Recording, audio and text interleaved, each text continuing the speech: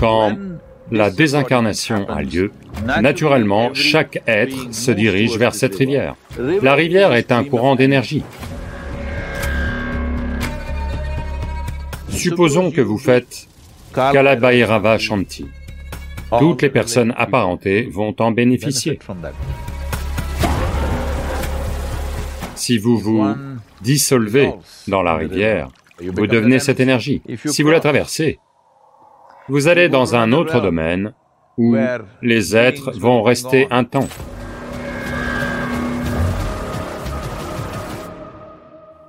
Voyez, d'après mon expérience personnelle, quand vous quittez le corps, selon le niveau d'évolution dans lequel vous êtes, à quel point votre enveloppe est fine ou épaisse, en fonction de ça, les choses ont lieu. Si quelque chose est... Disons que votre enveloppe ou votre bulle est très épaisse, elle ne peut pas se briser. Elle va aller vers la rivière et rebondir. Qu'est-ce que la rivière? La rivière est un courant d'énergie. Une sorte d'énergie qui n'est ni la vie, ni la mort, mais un tout autre type d'énergie qui, en l'absence de mots, on peut dire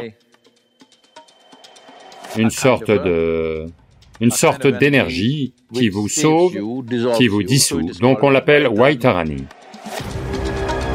Dans la tradition indienne, Vaitarani veut dire c'est un sauveur, quelqu'un qui est bon pour vous sauver. Donc, qu'entend-on par sauver?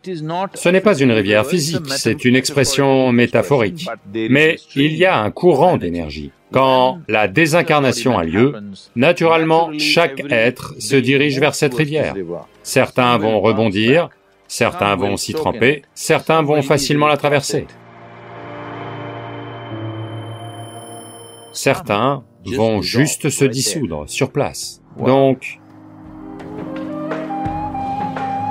si vous rebondissez, vous allez renaître.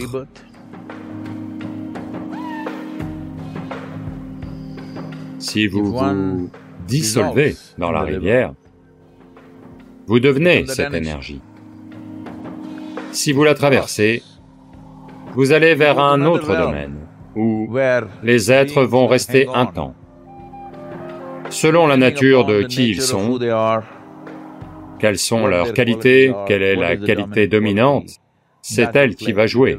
S'ils sont très joyeux, ils vont devenir extatiques. S'ils sont malheureux, ils deviennent très malheureux. Et ainsi de suite. C'est ce que normalement on appelle l'enfer et le paradis. Mais essentiellement ce qui se passe, c'est que votre qualité, comme vous n'avez pas de mental discriminant, elle est exagérée. Donc si quelqu'un a traversé la rivière, ou quelqu'un a rebondi, ces deux personnes, vous pouvez les aider. S'ils ont rebondi, ou s'ils n'ont pas encore traversé la rivière, ne parlons pas de rebondir, ils n'ont pas encore traversé la rivière, maintenant vous faites Kalabhairava Karma.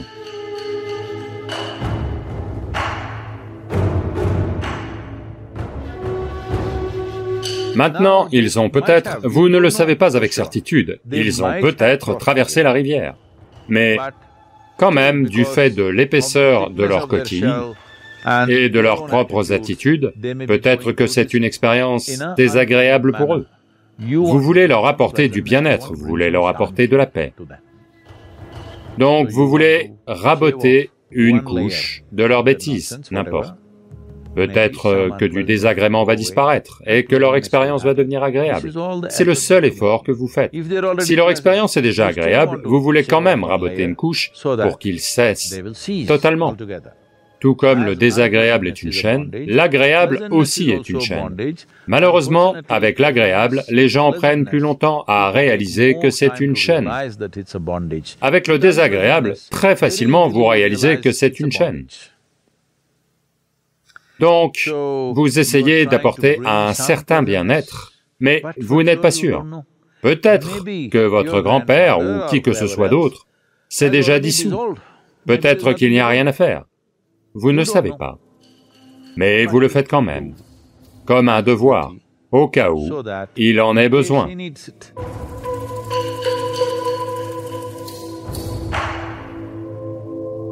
Au cas où quelqu'un d'autre... Voyez, une fois que vous faites ce travail, ce n'est pas seulement individuel, parce que il y a un certain Runanubandha qui relie les gens. Supposez que vous faites Kalabhairava Shanti pour votre grand-père.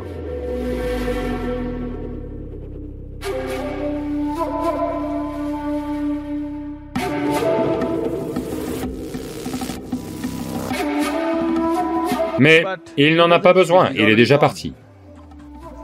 Maintenant, le frère de votre grand-père pourrait être là, qui ne vous intéresse pas, mais il pourrait en bénéficier. Donc les personnes liées par ce genre de Runanubandha pourraient être aidées. Quelqu'un à qui vous n'êtes même pas apparenté pourrait être aidé. Donc c'est devenu une culture qu'il faut toujours faire Kalabhairava Shanti.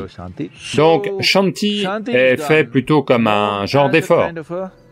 Si de l'aide est requise, on veut la fournir pour nos ancêtres, pour nos aïeux, ou nos grands-pères, ou pères, ou mères, ou qui que ce soit.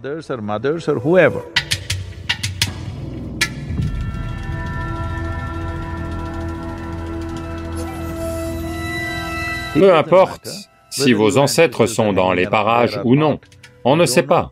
Peut-être qu'ils se sont dissous, peut-être qu'ils ont atteint Mukti, peut-être qu'ils sont revenus et sont renés, peu importe. Vous le faites quand même pour que toutes les personnes apparentées en bénéficient. Pitru Paksha, c'est... Pitru, ça ne signifie pas que votre père ou votre grand-père. Tous ceux qui sont la source de notre existence sont notre Pitru. Donc vous voulez que cela arrive à toutes les personnes connectées. Peu importe, on les aimait, on ne les aimait pas, on les connaissait, on ne les connaissait pas, mais toutes les personnes pour qui on peut faire quelque chose, on fait quelque chose.